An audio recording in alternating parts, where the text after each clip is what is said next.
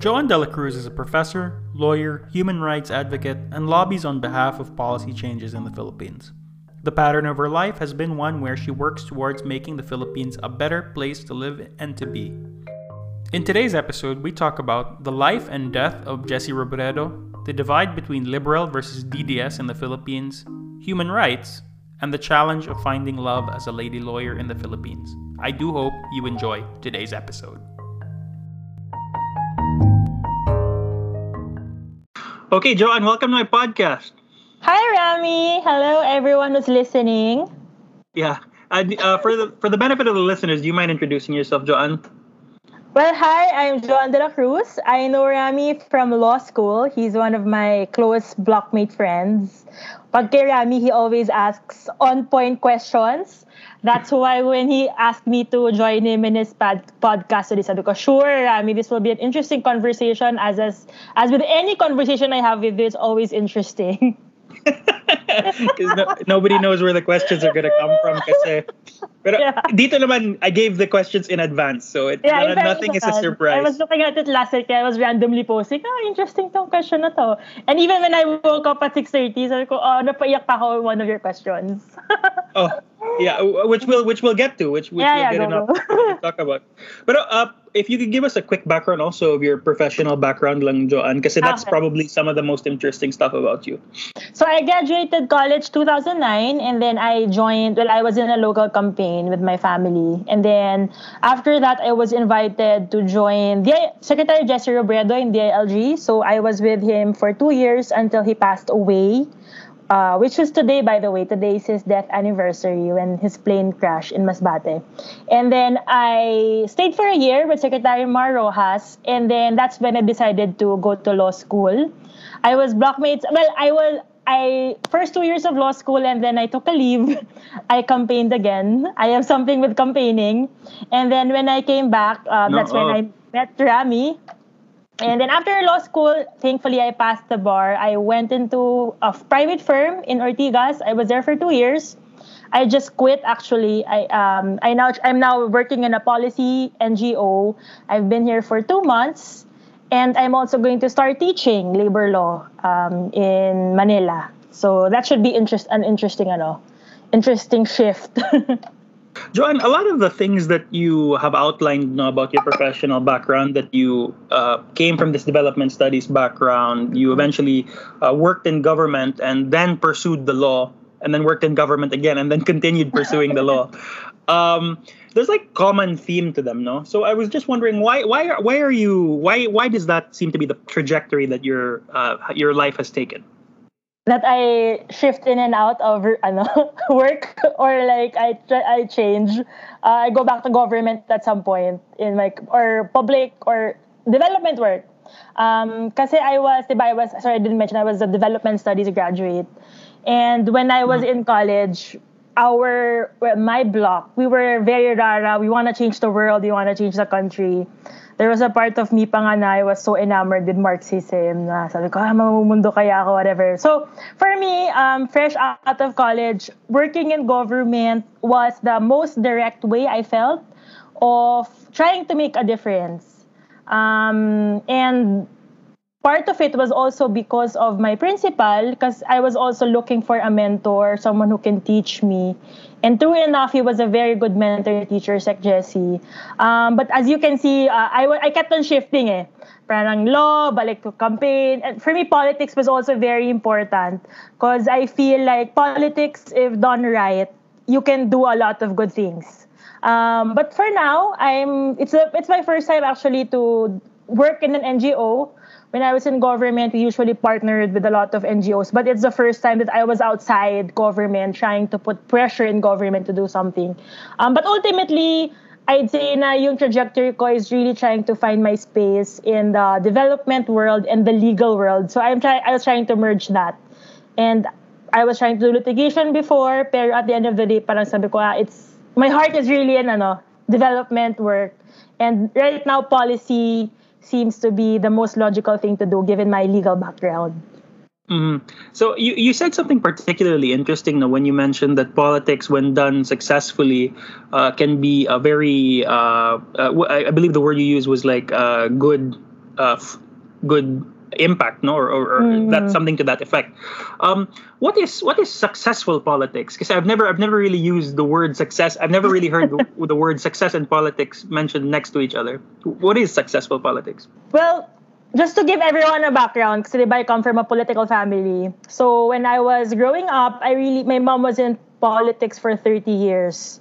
So I saw how, if you have a good vision, you do the politics right. Politics meaning, dealing with the daily challenges of people coming to you. There's that angle of that na you have to deal with all your constituents, but also politics in a sense of changing policy in a local government setting. That's my exposure growing up, and that's my exposure with working with Sec Jessie. Parang I saw now if there are good people in politics, and if I were to be technical about it, when I was in college, yung thesis ko was business managers in local politics, an analysis of the performance of local chief executives who had management backgrounds. And for me, that was very interesting kasi for me, the premise is running a local government, should be like running a business. Kasi you have to be efficient, you have to respond to your constituents in a fast way. And you have so much resources kasi diba, you have taxes go to the national government, you have era for local governments, and now with the Mandanas ruling, more money for local government. So, ang basic premise lagi, my Sec Jessie will always say that because of all that resources, power entrusted to you, it is your responsibility as a public servant, regardless if you're a politician or a regular employee, to serve the people right, to serve them fairly. So yan, kaya that's always my premise. Working in government is a privilege and a responsibility, and if your heart is into it, you can do a lot of things. So, but of all the different places, no, because I think like as a lawyer, that's also one of the challenging things, or like that's an intellectual game that we play with ourselves. The place in the governmental structure where we can perhaps do the most good. You chose the DILG. Why is it, of all the different departments, of all the different places that you could have put your development studies background to, you chose the DILG? It was really because of Sec Jessie. Truth be told. Yung na-mention kong thesis ko, he was one of my studies, Sec Jessie. And I really idolized him. So I was surprised when he found out na I wasn't doing anything after working in a local campaign. So when he invited me, I couldn't say no. And DILG for me was a perfect platform because I've always been interested with local governments because of my mom.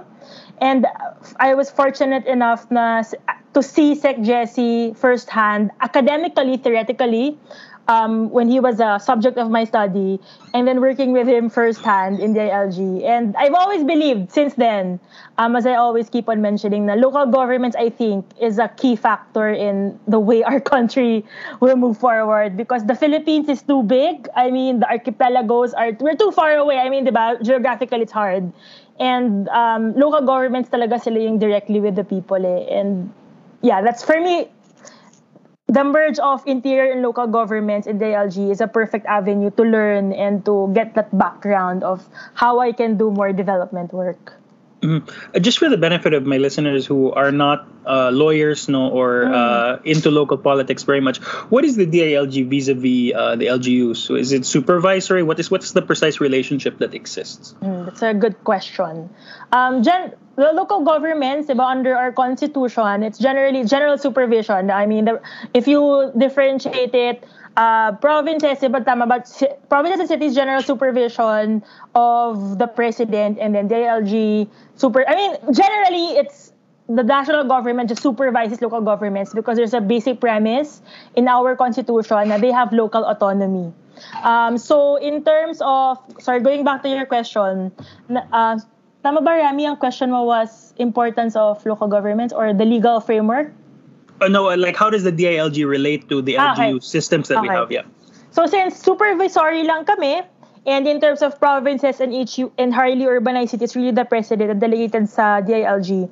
Yung DILG, because we supervise, we can only provide incentives or carrots. We can't say to an LGU, ito gawin mo. We can't control them, di ba nga, kasi may autonomy. So just to illustrate, that concept. When we were in DILG, one of the key programs of Sec Jesse was the Performance Challenge Fund and the Seal of Good Local Governance. Now, what does that mean?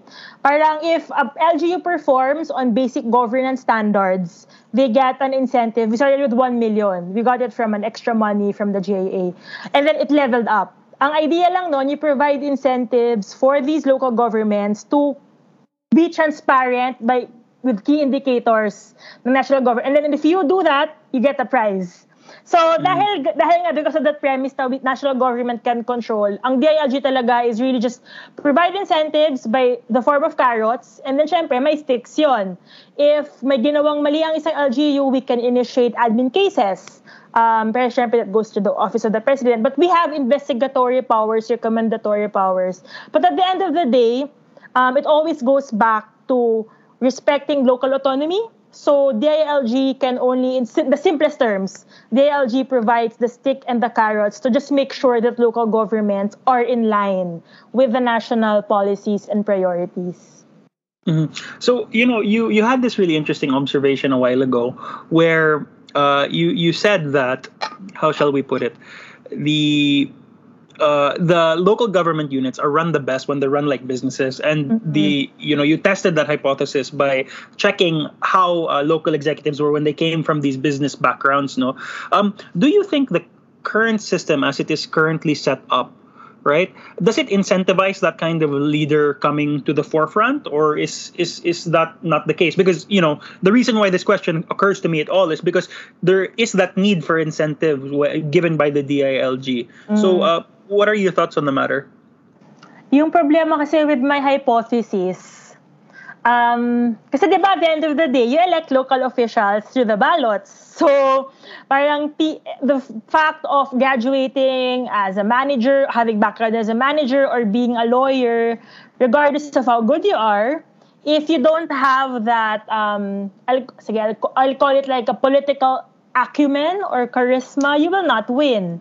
So in terms of the current structure, I can only speak generally, because even when I was in DILG, I really saw there were performing local chief executives, young people like us, who were very idealistic when they came into office. And syempre, they came into office, a lot of those young people, syempre, they had the background also. They either come from a political family, but they had that basic foundation. So I'm very realistic now. Like, in terms of observing in terms of the structure, I really feel like I will go beyond the question. But I feel like the hope there is really having idealistic people who still believe in the power to change things. Kasi parang as of now, ang hirap ng electoral process kasi it's, diba, parang it's major. I mean, like, even if in our town, nagkaroon kami ng tie, the only way to break a tie was through a toss coin. I mean, that's how, diba, simplistic it is. And to be able to win in local politics, diba, you have to have resources, you have to have the connection. So, to do that, you have to come from a certain background. So hopefully lang, like for me, yun lang yung nakikita ko hope there, na those who win, even if they come from that what you call dynasty, political elite, maybe. Yeah. Political elite. They're more idealistic. They're more forward thinking.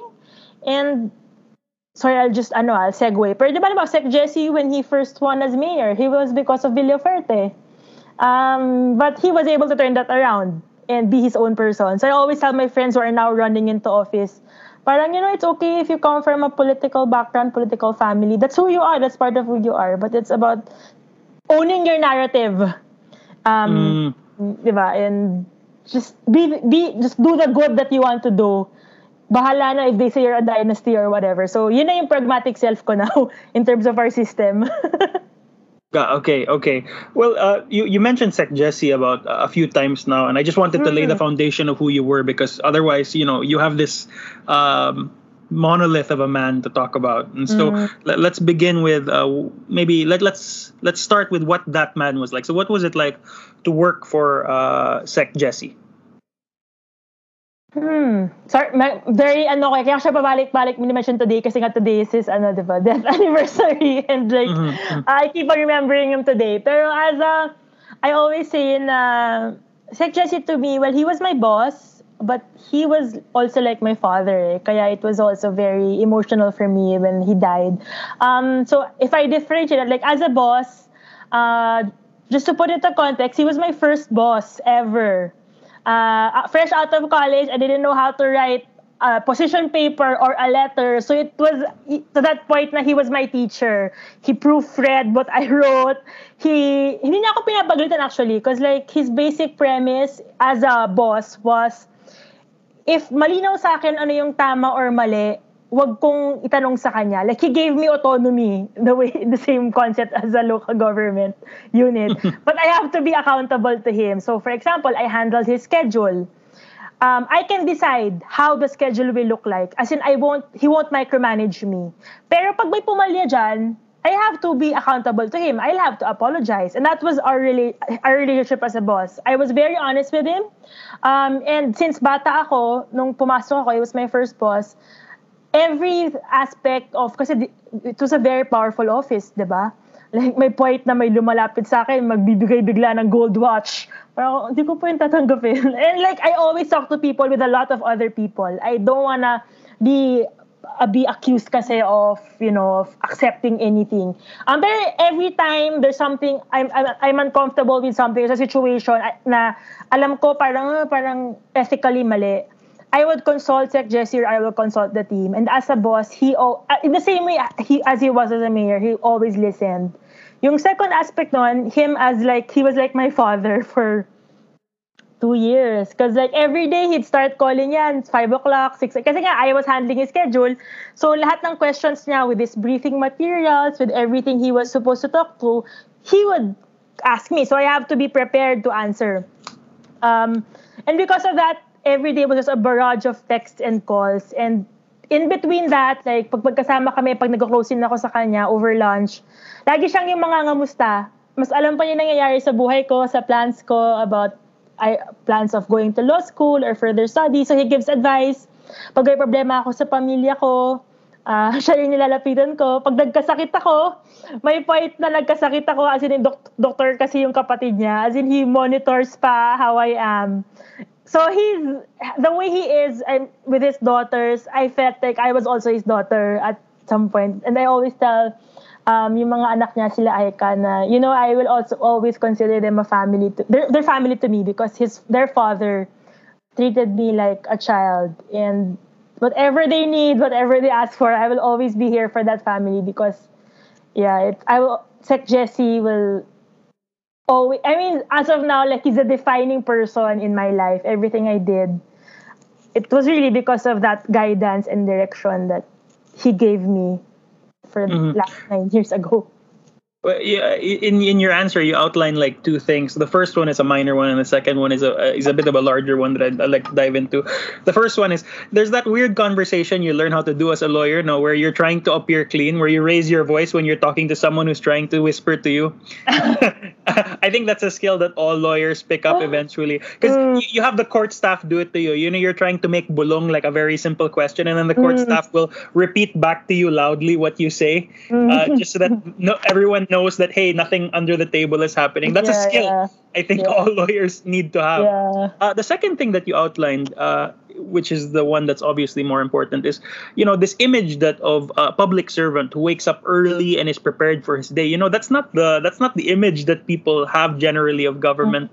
Like me as a lawyer, you're kind of an emissary for the legal system, which you as a byproduct are able to get your professional fees from. You exist as a lawyer because of the system that you represent. And so how do you interface with people who talk to you about government terribly negatively, especially given your background? You had such an amazing father figure in the person of Sec Jesse Robredo. Now it's really a struggle for me, honestly.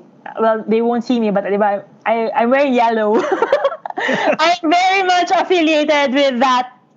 I'll call us, as we are labeled, Dilawan, diba? And it's, I don't know, like I was surprised na it would be an issue because diba parang we'd always assume that since it is a democracy, you can just freely express your opinion and say what you think, to call out your government. Pero parang now it's become an issue of the Dilawans and the DDS, parang ganyan. And right now it's very hard for me because I came from a government which, syempre, a lot of people will not agree with me. Pero the government I worked for, parang, di ba, we valued people's opinions as much as, you know, we always tried to listen to everyone. But now people, parang because of the color yellow, it's now, di ba, affiliated with being an elitist or parang mabagal daw, wala nagagawa, makupad, ganyan. So parang I don't know. So in terms of your question of how it affects now how I relate to other people politically, honestly, like right now, I'm relating to people within my political color. I haven't branched out outside because parang online, when I try to reach out, it becomes an endless, pointless debate. Like, I try engaging people who have different opinions as me, pero hindi ko mahanapan ng pagkaka-agreehan natin on basic facts or concepts na nahirapan ako. So, I don't know, baka ikaw mas may experience ka. Pero as of now, honestly, I've been in my echo chamber, which is so sad. And the stuff I've been doing, it's really like within that echo chamber. So as much as I want to diversify, I haven't been able to. But like, say for example, you already outlined naman your political color. Now, like, what do you like? So aside from the general impression that people have, yung pagiging elitista, yung pagiging mabagal raw ng isang ng the party that you represent, what do you think are the grievances? Let's say the specific grievances that people have, like in your own words.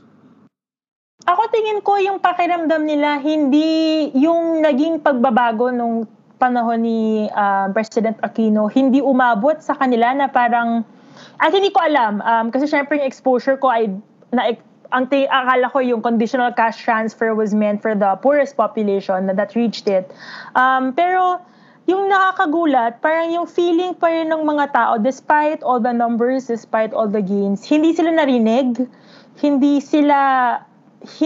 naramdaman ng gobyerno yung hinanaing nila. So, yun yung assumption ko. Ang hindi ko din alam, and baka you can correct my theory, Rami. Kasi when we were in government, we really came from a certain circle. The people that I worked with in the office, we were in the office of the secretary group. They were my batchmates in Ateneo. We all actually came from Ateneo and UP. I heard, well, within the like people working in yung mga plantilla, yung mga career positions, it became like parang internally also, parang na-reinforce yung ganung dating na yung gobyerno para lang sa mayaman, ganyan. So, I don't know, baka you can give more insights on that. Kasi from my perspective, that's how I assumed yung naging problema kaya natalo nung last election, kaya ayaw ng continuity. Kasi feeling nila naging exclusive din daw yung gobyerno. Pero syempre, that's open to subject to discussion and debate. Mm-hmm. Well, if I had to articulate it, like what really undid the Aquino administration from being able to successfully field its continuity candidate, it really was the perfect storm, right? There was a while where there was no representation or no meaningful representation from the Visayas, and it really did feel like a lot of the projects of the national government were being apportioned to Metro Manila. And on top of that, yung pagiging elitista. Right, that was something that acutely I can feel as a Cebuano, like going like the process of going from Cebu to Manila and understanding that there's this whole power structure that existed. I have very little chance of being able to penetrate or influence in any meaningful way. Right, I can understand how that might have dissatisfied some people. I looked at that and decided for myself that notwithstanding the tertiary position that I would have vis-a-vis that structure, that I was satisfied with the way the government was running. Right, but I can understand why my fellow Bisaya speaking people might have concluded differently. And in fact, many of my family did conclude differently, right? And I'm not talking about like some hypothetical, like my mother voted for Duterte, and she will, if given the chance, she will vote for him again, right? On top of that, I might add also that no continuity candidate since EDSA has won, right? True. Maybe that's also something to do with our system, right? I think though that I will call attention to that one particular thing you said, where there's like this disagreement as to even basic facts. Like, alam mo yung naging issue pa yung flagging ng Commission on Audit recently. That was really painful to watch. Yeah. Kasi parang what sino pa ba kundi sila? Exactly. And like, I don't know talaga, like regardless of your political color, it's so hard for me to understand why are we questioning COA? Di ba the basic structure in our law, di ba, even if alam mo na COA, even in a company, di ba, you have an audit system. Kasi you want to make sure money is appropriated correctly. So parang to even fathom that this is going to be an issue now, parang wow, what's happening? What happened? Yun lang. Well, that's a whole can of worms, and maybe we'll discuss it a bit more later. But so maybe you can walk me through the process, kasi Sec Jessie died in a very tragic way. And so maybe you could tell me a little bit about what that was like. Kasi these are big, powerful, influential men, and to see one pass away in the way that Sec Jessie did must have been I'm trying to think of a word, but strange is the only thing that comes to mind, no? Yeah. Parang siyang parang siyang teleserye. I mean, I don't know if you followed it that week. Di ba kasi holiday yun eh. Nag-start yun 18, tapos sunod-sunod yung holiday nung 18 to 25. Kasi so just to give you the background of what happened, di ba? Like, August 17, I will remember that day. Magkasama kami ng Sec Jessie sa Krame para nag-wrap up yung last meeting namin, 3 p.m. Tapos we had a former staff, si Boyet. He was our head executive assistant in DILG for a year, pero he had to leave for Harvard. So he was in Manila. So si Sec Jessie nung last meeting niya, kinukulit niya ako. Sabi niya, Joanne, di ba mag-dinner tayo with Boyet? Ganyan. So, like in our head, magkikita kami for dinner again. Uwi siya ng maaga. Kasi parang long weekend mode na kami. And then we had dinner until 11 p.m. And for Sec Jessie, that was long Kasi Sec Jessie, very efficient. Like he'd prefer to have meetings 1 or 2 hours kasi gusto niya umuwi sa mga anak niya. Tapos, so 11 p.m. naghiwalay kami. He was calling me pa nung pauwi kasi he was confirming itsura ng schedule niya the next day. Tapos the next day, 6:30 a.m., he called me. He was flying into Cebu. He took the first flight. Tapos, he requested, nakiusap siya very apologetically, na bayaran yung Meralco bill niya kasi daw mapuputulan na sila, nakalimutan niyang bayaran. So, yan yung to-do ko sa kanya that day. And then, by afternoon, I updated him. Nagtataka ako, bakit hindi siya nag-reply? And Sec Jessie talaga kasi mabilis din mag-reply. So I was waiting for his reply for an hour, and then biglang, ako naman, di ko naisip na mangyayari yun. Like, in my head, baka busy pa siya, kakalanding lang, whatever. But like, we had the former security who was on study leave who called me saying, tinatanong, where's Sec Jessie? Kasi raw, someone in Masbate, a PNP Masbate called him saying na nag-crash yung plane. So, as in like, alam mo parang, shit, is this for real? Like, feeling ko I was dreaming. I was driving, then I was going to Krame that day. Tumigil ako on the side of Santolan and EDSA just to, like, process that information for 30 seconds. And then my phone started to ring na, like, cabinet secretaries are calling me, the media were calling me. And I can't talk to the media. Every time the media called me, I had to drop the call because I can't issue any statement. And then that whole kasi we were searching for him for 6 days or 5 days, I think. Parang every day, it was just like parang telenovela na may mga tumatawag pa sa akin, sinasabi na nakita na si Sec Jessie, na umalon siya sa isang isla sa whatever, na province somewhere. Nagka-amnesia siya, mga ganyang kwento. And like, parang yung position ko noon was I can't share those kinds of information to the family because it would give them false hope. Pero ako, personally, I was trying to hope na he will emerge from that plane crash alive. But when because the EA of the president was my friend, when he called me na that morning, I think of 23, I think that was a 7 a.m. He said, John, nakita na namin. And I think Sekmar also called me. That was the only time it hit me na wala na talaga siya. He's dead. Yun. So that was in general, feeling ko that whole time was it felt like a dream. And even up to now, after 9 years, I don't think I've ever processed that experience. Kaya I was talking to some friends who worked with me in DILG, and I think we should do a processing session because even them, it was just doing one task, one work after another, and we haven't really grieved, I feel, for his loss. So we just keep on posting random stuff, trying to remember him. But that whole experience, it's still a blur for me. Yun. Mm-hmm. So, like, but the demands of the public service, they sucked you back in, no? You continued with the DILG notwithstanding this horrible loss, and you wound up working for Mar Rojas. Another, arguably, and this is I have to say it very carefully, right? Arguably, also a great man, right? I have to say that because I'm acknowledging a bit of how divisive of a name Mar Rojas has become as a result of the last presidential election. No, so what was he like? Mar is, in one word, Mar is a technocrat. And I say that in a good way. I just as a background, I don't personally know Mar. My family knows Mar. I know Mar via Sec Jessie.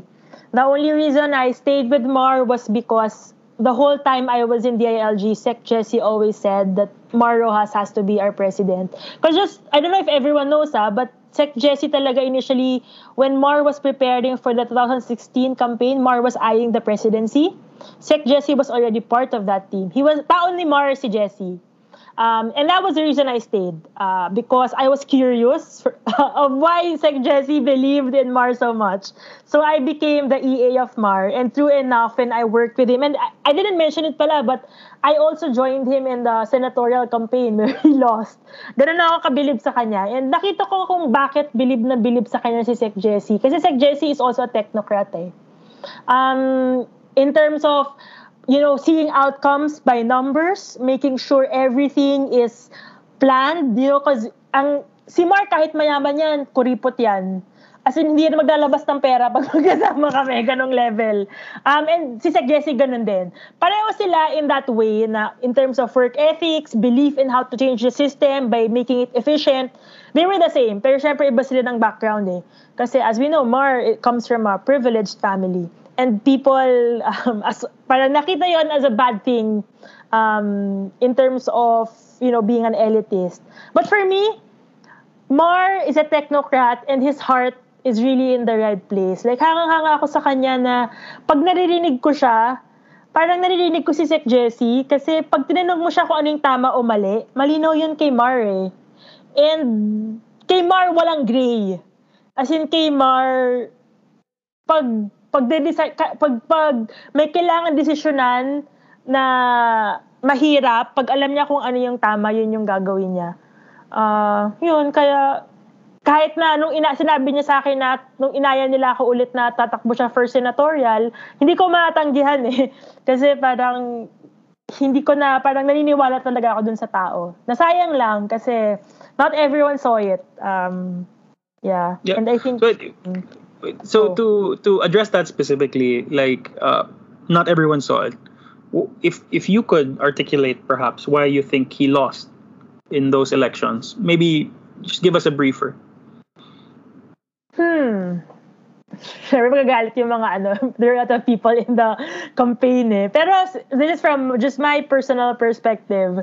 I don't know if I really think it's a comms game, diba? Like a national campaign.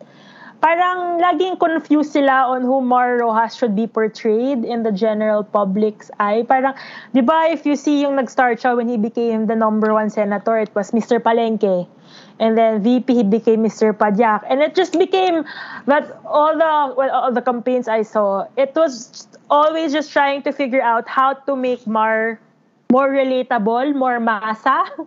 Pero parang in the last campaign, people can see right through you. And Mar, we have to admit, hindi masa si Mar. Kasi even the way he speaks, Ilonggo kasi siya eh. Iba siya mag-Tagalog. The way mag-isip si Mar, Ilonggo. So kapag pinag-Tagalog mo siya, nagsasound weird. Kasi sanay siya mag-Ilonggo or English. So parang always siyang tina-try i-rebrand or remarket into someone approachable. Pero honestly, I don't think he is because he's a technocrat. And ang theory ko, which will never be proven, kung ilabas na lang yung totoong Mar na mabait na anak, mabait na, ay ngayon tatay na siya, you will see that amidst all the mukhang masungit, amidst all the feeling elitista, suplado, Mar Rojas is a good person, a good Filipino, a good leader, which dahil na mask na lahat nung preconceived notions sa kanya, hindi na nakita yung totoong loob niya na he has a good heart and he really believes in the Filipinos and the Philippines. Yun. Well, and this is in acknowledgement also of many people will disagree with that, right? For one reason or another.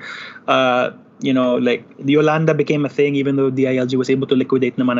I was listening to the debates and I remember that answer that he was saying 98% of everything that the DILG has received in the way of funding has been liquidated, right? Which I think really encapsulates a lot about your description of him as a technocrat. But in order that this podcast not become a discussion of the great men in your life, we go back to the topic that is you. What is your opinion of Philippine politics these days? We already touched on it previously, but let's address the question squarely. Honestly now, Rami, parang it's so hard to be hopeful about Philippine politics. I really can't say anything wise or I don't know. Right now, my personal where I am right now is it's so hard to be hopeful about it. There are pockets of things that personally I'm trying to do, which is to try to hopefully we elect a good leader regardless of the political color. I hope we can go beyond the dilaw, and I'm also guilty of this. Diba? Like if we talk amongst friends, didas yan or dilaw yan, it's become just a labeling thing and we fail to see what the underlying context is. So in terms of what I think Philippine politics will look like, I'm not very hopeful, but I still hope that we can try to figure it out. Whatever the next step will be, because ultimately we're a democracy. It's an electoral process. Whoever wins is the president or is the leader. So we will respect the process. But in the meantime, we try to work to campaign for whoever we think the best candidate will be. And this question is a bit direct, pero it springs directly from the previous question. Is the reason why you didn't go back into government because of your opinion of politics, or are they unrelated? I tried. I applied in the public attorney's office. Just full disclosure. I didn't get a call back. My position was when I was trying to figure out what to do after the firm. Which is consistent with my premise that there's a lot you can do with government work. Even ang premise ko when I applied in the public attorney's office, regardless of which office I am, before kasi I was at the top, di ba, OSEC, we were policy talaga. Pero there's work to be done in terms of litigating for the poor, those who have no access to justice. But I wasn't accepted, so that's why the reason I'm in the non-government sector, in the civil society sector, was because I wasn't accepted. But if given a chance, I would go back to government regardless of my political color. But the question is, if my political color is an issue to whoever is hiring, because you will clearly see from my resume that my principals are leaders of the Liberal Party. So I don't know if it is an issue or will become an issue. So you were in the halls of power, no? right? That's something that's very unique about your experience, despite being a fresh grad, right? I'm pretty sure that a lot of USECs, had to defer to you because of your proximity to Jesse Robredo before. And I remember also the time in was it civil procedure when Attorney Tranquil was like, "Mataas yun, class. Mataas yung rango niya." When you told us your salary grade, I still remember that years later. Why is it that you felt the need to add a law degree on top of what should have been a very good skill set, having been operated at that level? It was a personal choice because I felt that my skill set then, which was really to be the executive assistant of a secretary, there was no way for me to be my own person, because my career would be dependent with my principal's career. And if Sec Jesse were alive, I would have stayed and pursued. If he had other visions to run for high office, I would have followed him wherever. But at the back of my head, I knew I needed to find my own place. And the law made sense. Ever since I was young, I've always known I wanted to become a lawyer, delay lang. And it was really a practical choice because I was so bad at math and science. I like to talk. I like to read. I have opinions. And it felt like, okay, checklist, I can be a lawyer. So, and then syempre, with that like very from that childhood dream, when I was in government, I saw the value of being a lawyer because one of our lawyers, si Nina, who's now the dean of Ateneo Dinaga, such a good lawyer. I can't decide anything unless I confer with Nina because I was always afraid na ano ba to, baka makasuhan ako, baka I don't know if I'm violating. I mean, di ba, like if you don't know the law in government, parang kang nangangapa parate on what the next step would be or how to proceed with something. Kasi lagi akong takot na I do something that is beyond, that is wrong by the terms of the law. So yeah, in a nutshell, the reason I decided to go to law school was a practical choice, and on a personal level, it was trying to figure out what's the next step for me in terms of pursuing a career in the development field. Yun. But did that becoming a lawyer address the weaknesses or the perceived weaknesses that you had previously, or did it magnify them? Kasi yung fear, parang hindi yan naalis Parang like for me now, it's like times 10 whatever it was before. Yeah. Alam mo, ang tingin ko, I don't know if you can validate my thing. Parang ang name ko na law degree or a attorney in your name is lakas ng loob na parang I don't really know if ang dagdag na skill set ko is the fact na may idea ka of what's legal, illegal, how to do it. Kasi diba yung procedural aspect. Pero in terms of yung usual trajectory, diba, of going into law, lagi nisip ng mga tao, it's doing litigation. That's why I did litigation for a while. Pero parang, I realized, hindi pala Parang even if I became a lawyer, babalik pa rin ako doon sa gusto kong gawin, which is doing policy.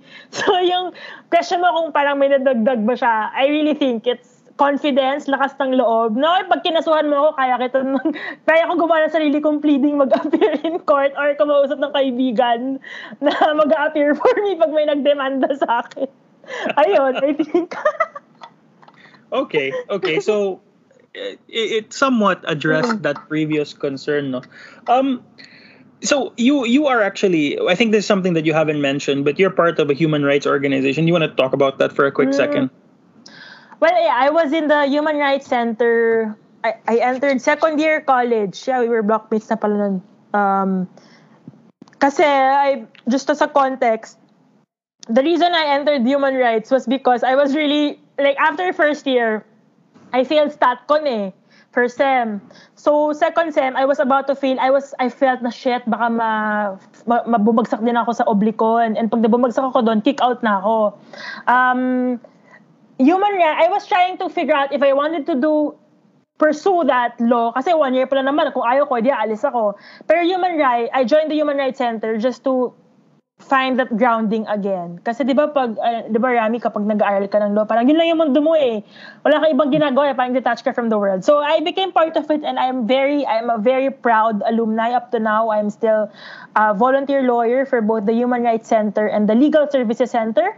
But because of my litigation background, I'm now more active in the legal aid of Ateneo. Kasi then mas easier to, parang pag nagme-message sila na they need a volunteer lawyer, I can accept cases now in my personal capacity. So, well, kasi human rights has kind of become this loaded term, which that's something I personally don't understand. I can understand how maybe a layperson might misconstrue, but the fact that human rights as a concept in our political discourse becomes so taboo. Let's say, like that's a statement like I am 100% for the human rights of whatever protected class of people have you, right? Whether that be Lumads or other indigenous peoples, right? That's suddenly somehow contentious.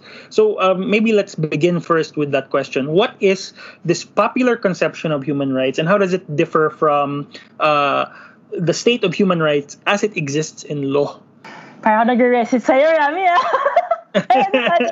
under our constitution, we have the Bill of Rights, which are, how do you call it? Invocable rights? What's the correct term, Rami? I mean, you can go to court. Enforceable. Nako, bagsak ka na sa resit.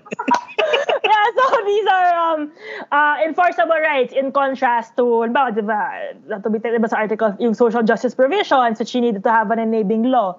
Pero yung human rights, these are rights na, syempre may philosophical concept ka doon na these are rights that as a human person, I deserve, very roughly, diba? Parang kaya siya invocable in court eh. If someone violates it, I can go to court and say my human rights was violated.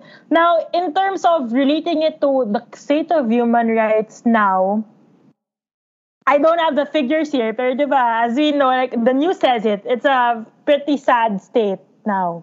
My exposure to it was when I was in the Human Rights Center. We did a lot of paralegal trainings on the rights of indigenous peoples or labor's rights, or even on the height of the extrajudicial killings. We did paralegal trainings on due process, on how to fight for your rights if a police comes to your house and says you're on the list. Pero yung napansin ko, yung very specific example of one paralegal training we did in Quezon City, yung mga tao, they don't see the point of invoking it. Which I can't judge them eh, kasi yung audience namin, parang when they were sharing, they feel safer now than they did 10 years ago under the Aquino or Marcos government. Kasi the streets are safer. So for them, pointless na naman to invoke these rights because now there are no more alleged drug addicts or sellers on the streets. So I don't know if because human rights is such a parang high concept na, or like it's parang it sounds so academic, 'di ba? Parang paano mo tatagalogin yung karapatang pantao. Pero to be able to fight for it, you need to have some sense of idea of the procedural rules, due process. So it becomes intimidating, and parang based on my experience, parang yung tanong ng mga tao, why bother? It doesn't affect my livelihood. It doesn't affect whether or not I can put food on the table. Diba? Parang it's malayo siya sa bituka, basically. That's why it appears to not be the top of the priority of people, or it appears to be irrelevant in some parts of our society. Yun. Well, the way that I always try to explain it is like, when you respect these rights, you create a society of tolerance, or at least you set out on that journey towards that society of tolerance. Where when you are not capable of doing harm to the person in front of you, right? And you have to find a way to coexist with this person. You get something like the basic rules that exist in human rights. And if you can't be bothered, then that kind of logic is slippery. Right. I understand also that the level of respect of human rights. There's a provision in the in the International Covenant on Economic, Social and Cultural Rights, and the ICCP. No, I believe it's specific to the ICSCR, where it basically the rights of the level of human rights compliance will be set off against the individual country's capacity to be able to provide and respect those rights, right? So I'm not saying that just because we have human rights, that there's this unattainable bar that somehow doesn't adapt to society. It is possible to adjust the bar down given what our institutions are capable of providing. But to disregard them entirely, you have a situation like Afghanistan, right? Like now the Taliban is in the street and they're making women wear burqas again, right? Yeah. It would be fine, but many of these women, have gotten accustomed to modern Afghanistan, and they like being able to not wear a niqab or not wear a burqa, right? And so these are the kinds of things that that you discard when you discard human rights. And that's something that I always say, and I always use that example particularly because I think it's funny when people hear that I'm Arab and they hear me using the Taliban as an example. Oh my God, pala. I forget that you are Arab, parang you're Rami. So why do you think it has become? Why do you think people suddenly found the state of human rights enforcement, or the state of their respect for human rights suddenly became too burdensome, right? Like, why is it that suddenly was a problem that society said, this is something we can't be bothered to deal with, and so we won't, right? I don't know. It's a theory ko, Rami, and tell me if you agree or not.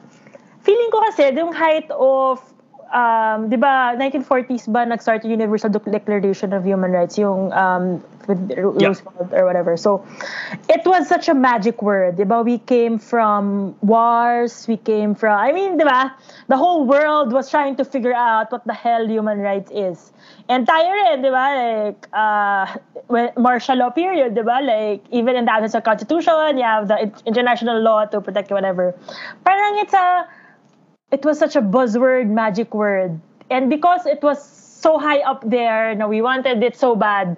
When you realize it's not magic pala. I'm so disappointed because despite all the promise of the Universal Declaration of Human Rights or under our Constitution, every day it's not something I can tell a police, this is my right to due process, give that to me. And to do that, diba, you always have, yung lawyers in the Philippines are so glorified eh. Kasi if you start using the word due process, rule of law, parang they feel like you're legitimate. But true enough, as you know, diba, that you don't need a lawyer to invoke human rights. Pero because of the intimidating structure, parang a regular person can't just invoke it. And because of that disappointment, I feel, that's my theory, people just, I'm so disappointed. I don't want to bother with it anymore. Parang, di ba, in any case, kahit sa pag-ibig, di ba? Disappointed na ako. Ayoko na. Whatever, I'll just be on my own. Leave me alone. I'll do my thing. Do your thing. Parang ganun. So that's my theory. I don't know if you agree. And very simplistic yun. Well, I think like, the reason why it doesn't really connect, like, so it has a lot to do with the way Filipinos relate to power, right? Mm-hmm. So when we think of power, we probably think of something that approximates God, right? Like, or at least the popular notion of God, right? And it's hard for us to think that there is this powerful being that exists in our lives, the state, right? That has this incredible power to influence our lives, and it would not use that to influence our lives for the better, right? Because essentially due process is just a guarantee that, the state will not do you harm, right? And that it is capable of doing that harm. So it's that weird duality that they both exist at the same time, that ability to do harm and that it will listen to you before it does it. So inherently, that is a mismatch with, our conception of what power is, right? If you have this incredible power, why don't you help me to have a better life, right? Yeah. Why do you merely leave me at the mercy of society and only step in when something horrible is happening? But so parang what you're saying reinforces my theory na we want it to be a magic wand, diba? To save us. Yeah. But in truth, we realize na, I know it's not. It's not.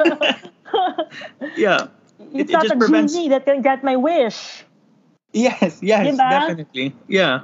But but there are structures of law that do kind of approximate that, like the four Ps, right? Which of course is like another very which was passed into law by Duterte. So it was obviously useful enough by the government that it stopped merely being a regulation, but became an actual law. Right? There are ways that the system can do that, but for those things that are truly urgent to society, such as the prevalence of the drug problem or criminality, then suddenly the way the law works is a problem, which is strange, right? Which is strange. Yeah. So let's ease off though from the particularly heavier topics. And so you, Joanne, you're actually the first lawyer that I've had on the Really? podcast. No? Yeah. I presume na you always invite your lawyer friends. Talaga? So, ano yung iba? Like doctors, engineers. Like, kasi ako nababore ako if I talk law eh. My point. I miss talking law like this. In a inuman conversational way. I don't know, like, alam naman nila Rami, di ba? Pag nagkukentuhan tayo, it's like very theoretical academic. I kind of miss it. So maybe, I don't know, you might want to consider more lawyers on board. Yeah. I have to find someone who's DDS who's willing to come on for next week. That super interesting nun. Like, yeah, I'd listen to that, honestly. Yeah. Anyway. Yeah. So, but we've touched on a lot of the relatively heavier stuff, and one of the reasons what I wanted to invite you on is because, Joanne, you are a very, let's say, you leave a very strong impression, right? You're a large personality, right? Okay. Which was something that we all experienced. That's cool, you told me that. Yes, you were the only woman in the classroom who'd be called Madam, Yeah, but yung prof, tinatawag na akong madam pagdating ng fourth year. I mean, they see you in a press con with Jessie Robredo enough, they'll believe anything, you know what I mean? Baka yung boses ko rin, Rami. I have a bit, diba, yung boses ko is loud eh. So, I don't know, whatever. But I get that all the time. No, but it's not a bad thing. It's not a bad thing. But I wanted to ask you, kasi particularly, what is it like to be both a woman and a lawyer in the Philippines? Kasi there are certain preconceived notions about the way women are supposed to be in society and the way they're supposed to relate to other people. And then there's the way a lawyer is supposed to be, right? Would you say that those two things are at odds with each other? Are they in harmony with each other? Like, how does that shake out? Quick answer, I feel like now experiencing it's at odds. Kasi like, correct me if I am wrong, parang there's a general conception of how a Filipina woman is or should be. I'm not the stereotype, honestly. I'm too loud. I'm too opinionated. The typical Filipina woman is a Maria Clara. Someone who I don't wanna say that it's bad. I mean, pero diba yung generally you're tahimik or you keep to yourself, whatever. And that concept of a Maria Clara is in contrast to how a lawyer is expected to be. Diba? Like, lawyers, we're naturally opinionated. We have opinions about everything. And our clients expect us to be like that. Kasi when you have to defend your clients, diba? So, kahit na alam mong medyo tagilid, you have to fight for it because that's your responsibility as a lawyer. So as a woman lawyer, it's a bit difficult, I find. Kasi pag lalaki ka na strong, opinionated, ang galing. Pag babae, you're a bitch. Or you're too loud. So yun, that's what I'm also trying to figure out on my own. And like ako, I'm at that point na hindi ko alam if we've had this conversation, Rami, na parang ito ako if you don't, wala. And baka kasi I'm fortunate enough I have worked in a firm na we have very strong women lawyers. And we only have siguro 80% are women. So in the lunchroom, we can be ourselves. Pero I don't know, now I'm based in the province. Para lagi sinasabi sa akin ng mga tita ko, ano ka kasi, masyado kang maraming opinion sa buhay. Parang basta pati gender, pag I feel like nagiging sexist yung remarks ng family ko, I'll call them out. And I call people out. Pero they're not used to it being like that. Or yeah. So it's at odds basically with being a woman and the profession it's a bit difficult to reconcile. I can imagine though that it's a bit difficult for you in the province particularly because like the dating pool in the province is so much smaller. Like I really remember like when I came back to Cebu to help out with the family and to assume the various responsibilities that were incumbent upon me as the only lawyer that was in the family, right? I remember jumping into the dating pool and I'm like, I'm not interested in this typical provinciana girl because I grew up around strong independent women in Manila. Yeah. So that's all that's on the menu in Ateneo. You know what I mean? Menu? I never did. Wala akong dinate sa Ateneo, in fair. No. Wala akong dinate. Alam mo yan, Rami. I don't know. Anyway, ikaw. Pero ikaw, do you talk about your personal life here? You met someone in Cebu, diba? So that's you found someone in the province. Yeah. Well, actually, she's from Ateneo also. So, okay. So parang hinahanap ko lang kung ano yung like whatever my taste was before. That's what I took. Pero ang exception ka dun kasi eh. I see you as an exception to men in general. You're not afraid of strong women eh. And siguro mabibilang ko sa daliri ko ilan yung kilala kong ganyang mga lalaki who are not afraid of strong women. So I don't know. Baka sa circle ko hindi ko pa sila nakikita or whatever. Pero you're an exception eh. So, I don't know. Ilang kayo? 2%?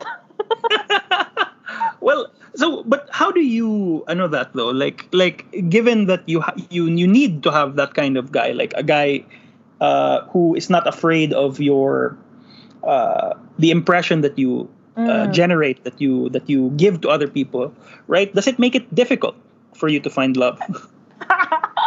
Alam mo, marami mga kwento ko dyan. I mean, since law school, parang mga foreigner yata yung nadidate ko. And I'm talking about my personal life. For some reason, parang foreigners, I don't know, being strong is not an issue. I tried to date, may dinate na ba ako? Well, my first boyfriend was Filipino. High school to college. Puppy love lang yun. Pero after law school, I think I dated 2 Filipinos. Pero it was, and it's so weird, like, alam mo na, I've tried the dating apps. Pag nasa Bumble ako, which I turned off, by the way, because it was so stressful. Parang, makita lang nila na lawyer ako. Biglang, ay, attorney ka pala. And then, biglang nagiging sobrang pa-cute na wala ka bang gustong tanong na iba na mas interesting? Parang, and basta malaman nilang lawyer, parang the conversation now becomes weird. And I haven't found anyone na like, kaya hindi ako nag-move from Bumble to like other, di ba, you can move to WhatsApp, Telegram. Parang, ang hirap mag-transition to that. Because like, hindi ko makita yung interesting conversation. And baka malas lang ako. I don't know, pero like, I'm at that point na, di ko wala akong ma-meet, carry lang. Like, I'm happy being single. I don't know, yeah. Short answer, mahirap mag-date, basically. Lalo na pandemic pa. Yes, I mean, that's why I'm really glad I found my girlfriend before the pandemic hit. Pero like if the one thing that burns, the question that burns at the front of my mind now when you say that is that what does it say about Filipino men, right? That you're this beautiful, strong, opinionated woman, and you can't for the life of you find someone who interests you, right? So like what is it about our general demeanor that what kind of conclusions can you draw from that ba? Alam mo bang male audience dito? Gagalit sila sa akin. No, most of them are male, actually. I have this. Go lang. Wala ka namang kilala. Whatever, di ba? Pero, ang hirap i-articulate. Pero, I feel like Filipino men have to be more like you, Rami. I mean, in a sense na, you have to, I mean, hindi ko ma-figure out kasi, and I will digress like a bit before answering your question. We have very strong women in general eh. Like, diba? Like, a lot of our mothers are very influential people in our lives, I'd presume. So we're used to strong women. So yun yung hindi ko ma-figure out. Why is there a mismatch between... So, a woman that you're used to in the environment of having strong women to someone transition from being used to that to someone you will date. So I don't know if it's like may psychological thing ba yun na dahil ayaw mo to date someone like your mother or your sister or whoever. So I don't know. And I don't know if like part of it also parang dahil na-intimidate na as you would like to say something, based on my experience dahil na-intimidate na sila by the attorney title, yung parang sinesecond guess na everything, yung the way they think or what they're about to say, which becomes weird. So I don't know if it's a confidence thing also that you have to be more confident with yourself. I mean, kung mali sabihin mo or if I think your opinion is wrong or my opinion is wrong, we can talk about it. Pero because of the fact that there's a intimidation, lack of confidence factor in my experience with Filipino men I've dated, nagiging barrier na to whatever, to seeing if there's something there. Kasi wala na kaming mapag-usapan eh. Kasi baka feeling niya, i-debate ko siya. Hindi ko naman siya dinidebate. Bait ko nga eh. But I think personally, like the way that, like, so I grew up with a single mom, like, and very strong personality. So I was very used to having a woman disagree with me. And I was very used to living my life in fear of a woman. So, parang, why wouldn't, like for me and also, like, but I got my mother's big personality, right? Which, yeah. Although to a lesser degree, I think. Because my mother is, wow, that's a whole other story. I think though that you did. Did you win? Yeah. We have a picture pa eh. Like dinala mo siya sa. Ayan, nalala ko may picture pa kami ng mom mo. Anyway, yeah, mom's amazing. Yeah. So the thing is, like, why wouldn't you want someone who would call you out on your bullshit? Kasi parang like, and I've heard this from my guy friends eh. Like gusto ko lang ng babae na nasa bahay lang, like, or, alam mo, like, sumuporta siya sa akin, like, things like that. And I'm like, yeah, pare, pero, like, hindi ka naman, this isn't a movie where you're the bida, like, eventually, your life is going to get boring. And, it will help if you have someone there with, like, something else going on, right? And that was always the way I imagined a good relationship playing out, right? And that's something, honestly, like, I have a hard time relating with other guys too, because they talk about how beautiful the girl they're dating is, or like how easy she is on the eyes, or like, and like when we've had a few beers, how good they look in a bathing suit, right? But like a lot of my guy friends, like when it gets to that point, they have a hard time thinking of other things to say, right? Yeah, exactly. And I'm just like, well, if you had picked someone with a bit more of a personality, a bit more pushback, right? You wouldn't run out of things to say, because they tell you all the wonderful things about them, right? And it's like you're in a relationship with a stranger because you don't expect like a narrative to originate from this person. Yeah, so that was always something strange to me. But do you think you'll find love in the province? Because province, it's really thin pickings. Like, I'll be honest with you, me and my girlfriend, we talk about it all the time. Like, we're just like, someone from Cebu, Rami. Lipat ako dyan.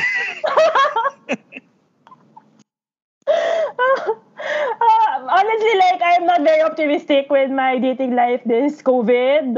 Kasi before, when I was in the firm, I could go to Poblacion. I mean, I meet people when I go out eh. Parang now, it's just like, I could meet people online, Bumble, pero honestly, it's not worth the hassle anymore. The Delta variant also. Yeah. Pero, I don't know, like, and part of it, and ito, side topic. Kasi part of the struggle also with women in the Philippines, or in general, di ba, I'm 32. I'm older than you, kasi di ba, I work. So, parang, laging there's, like, kung yung mga guys who want to settle down, I wouldn't be, like, the first choice, because I'm older. Or, like, you'd get someone younger because yung biological clock would be an issue. I mean, and women in very stressful jobs, like being a lawyer, my friends who are lawyers and working, they had to quit because it's so hard to get pregnant. So may ganyang practical factors also. Na if your dream is a white picket fence house with a family, baka 32-year-old lawyer like me wouldn't be the best choice. Because like, baka hindi pa ako magkaanak kasi like, I'm very busy with other aspects of my life. Yun, but I get, mga babae na friends ko, we always have that conversation now. Na it's becoming, like being in my early 30s, it's becoming harder to also meet people, not just being a lawyer, but the age.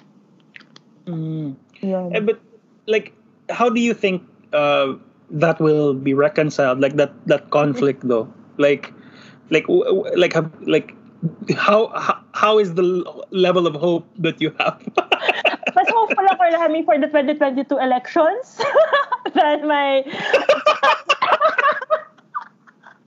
and I told you, diba, I wasn't very hopeful about the pero mas hopeful pa ako doon. I'm not reconciling this. Because I honestly this is a cultural thing It's so hard to change culture It's structure pwede pa because it's electoral process. Pero culture, I really don't know how. Because my course is development studies, diba, in Ateneo. As long as because we're very strong women in that course. Yung program director daw namin, yung sabi, parang yung market ng DS women are foreigners. Kasi and true enough yung mga namimit na, yung mga people in my course who are getting married, they're all abroad now, which is kind of, not naman sad, pero kasi we aim for development work in the Philippines because that's our training. So, because we can't meet men here, we will migrate abroad and, start a family there. So, yeah.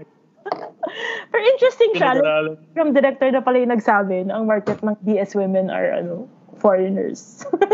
I mean, you could always go for like an LLM or something and then like make Boodle one of them there and then bring in. Pero yeah, sinabi na rin sa akin yan a lot of times. Pero ako naman kasi Rami, like, happy naman ako in general with being single. I mean, I've been single for, my last relationship was college I've been single for 15 years ba, I think. Never been in a long, so my theory is, there are people who are meant to be in a relationship. Pero there are people like me, maybe, who, baka, I mean, I'm not, I can't, part of the reason we broke up, yung first and last boyfriend ko, was because I didn't see the point of having a boyfriend syempre may ibang usapan na on whatever physical aspect. Yeah, you don't have to. Whatever, we'll keep talking about it. Pero yun, pero yung fact of being talaga, baka feeling ko hindi nga, baka it's a personal choice also. I mean, part of it, syempre, hindi ako makahanap here, pero part of it, there's the thought of being with someone na matagal, parang hindi ako sobrang din na-excite. Parang gusto ko yung excitement lang of the short term. I don't know. Different conversation with wine. Not here. Oh, yes. If this whole thing blows over, I'll be sure to ask you for a bottle of wine so that we can talk about these very, very interesting things. You can process my my current predicament. Pero LLM for sure I won't do an LLM anymore. I'm happy to be based in the Philippines. Well, that was always one of the things that I always got from our conversations. Because like whenever I thought like if Joanne is to find a boyfriend, like I pity him kapag hindi siya matalino. Kasi parehas kayo, you wouldn't be happy, you know what I mean? You needed the guy to intellectually challenge you, I think, for you to remain interested. Right? That is true. And historically, yung na-date ko talaga, yung attraction ko talaga is intellect. Yung physical aspect, wala akong particular type, I noticed Pero kapag they start engaging me with conversation that's interesting, yeah, that's my weakness. Pero yun lang parang kasi yung nade-date ko are older guys and which baka bad luck lang na older guys na have no plans of being in a long-term relationship, which for a while will work for me, pero parang mapapagod din pala ako so whatever. Which be happy. you came to the same conclusion my girlfriend did. She's actually telling, because I'm 4 years older than my girlfriend. So Okay. so she goes around telling her friends like, date an older guy. It's better. Like walang drama. He's very logical, and that's what she tells her friends. Sige. Pero we've talked about your love life. It's terribly, terribly entertaining. And so the next question will be the penultimate question for the podcast. Because this is the thing I have gotten into the habit of asking everyone who comes on, in the hope that if this podcast is still going, I can ask this question.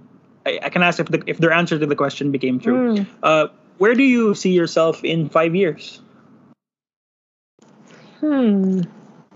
My God, this is like Attorney Ilagan's question. Alam mo sa nego? Nego. Pero honestly, I don't know, Rami. I don't know if it's the pandemic.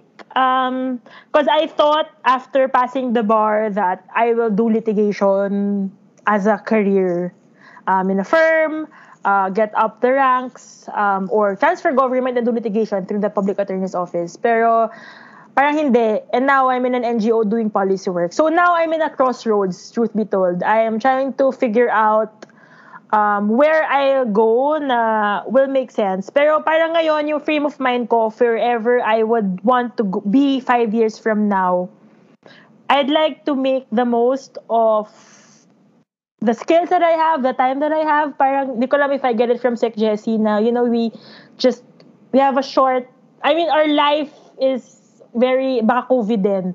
Parang, life's too short. We try to make the best of what we can, try to make that difference, our mark in the world. So that's what I'm trying to find.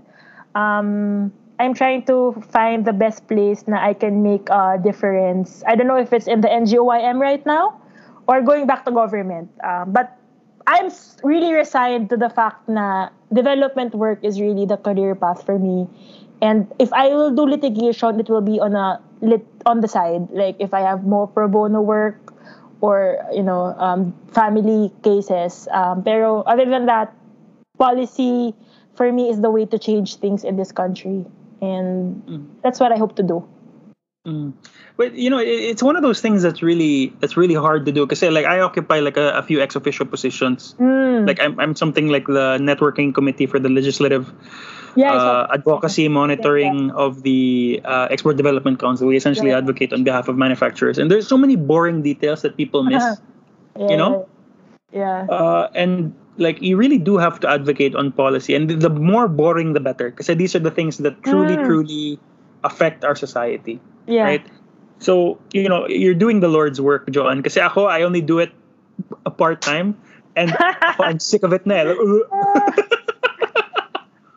Pero ako, part of my interest in my current work, hindi ko masyado na-share, pero yung advocacy ko, the project I'm handling is on speed limits. Interesting, road safety. Like, at first, parang ako, why is speed limits a big issue? And it turns out, it's the number 3 cause of death in the Philippines, dying from road crashes or accidents. And every hour, there's a road crash in the country generally because of overspeeding. And the simplest way to curb that is by having speed limit ordinances in local governments. And yung ganun ka-simple na solution, you just need to have your local council identify areas. Kasi dapat specific areas, pag school zone, you have slower speed. Those are mandates of the LGU. Parang yung ganong seemingly big problem would require seemingly, very simplistic. But it's a pretty simple solution. Advocate for speed limits, pero syempre ibang issue yung enforcement. Pero we have to start somewhere. And for me, that's exciting work. Yung mga hindi mo pinapansing problema, pero collectively, if we put our heads or minds into it and having political will, you can do it. And, not for anything, Davao City is a very good example of a good speed limit ordinance and enforcement. Kaya they were able to curb by 60% the incidence of road crashes. Ang galing, siya, in fairness. Yeah, and just to like give another example, because these are the things I like to talk about. I like small things, right? Like It would be really easy for the Philippines to set up like a very expensive supply chain for like a car manufacturer. Because actually, the fact that we're connected by only by boats is not such a bad thing. It doesn't make the logistics cost go up so much on its own to transport parts and materials and inventory between islands. Because actually, movement by boat is one of the cheapest ways to move goods, right? Pero the reason why you can't get a large manufacturing operation up and running in the Philippines, or at least one of the large reasons, aside from like the foreign ownership restrictions and such, is that most of the inter-island shipping lanes, like every major route that is plied in the Philippines, right, by boat, is a monopoly. Really? Can you say who, or you cut it? No. It's so each port. So like say for example a particular route, right? If you randomly picked routes that connect the different islands in the Philippines, like there's a 95% chance the route you picked is only plied by one shipping line. Okay, gets. Yeah. And it's, di ba, yung routes na yun, it's a franchise ba? I mean, it's granted by the government. Di ba, to be able to... Yeah. So, well, most likely now, it's you get the patronage thing coming in. Who's granted the license? It's the people who are... it perpetuates that cycle. Yeah. Well, On that note, Joanne, like I want to thank you for coming on to the podcast. It was a very informative podcast. I think it's one of the better episodes I've done. Thank you for coming.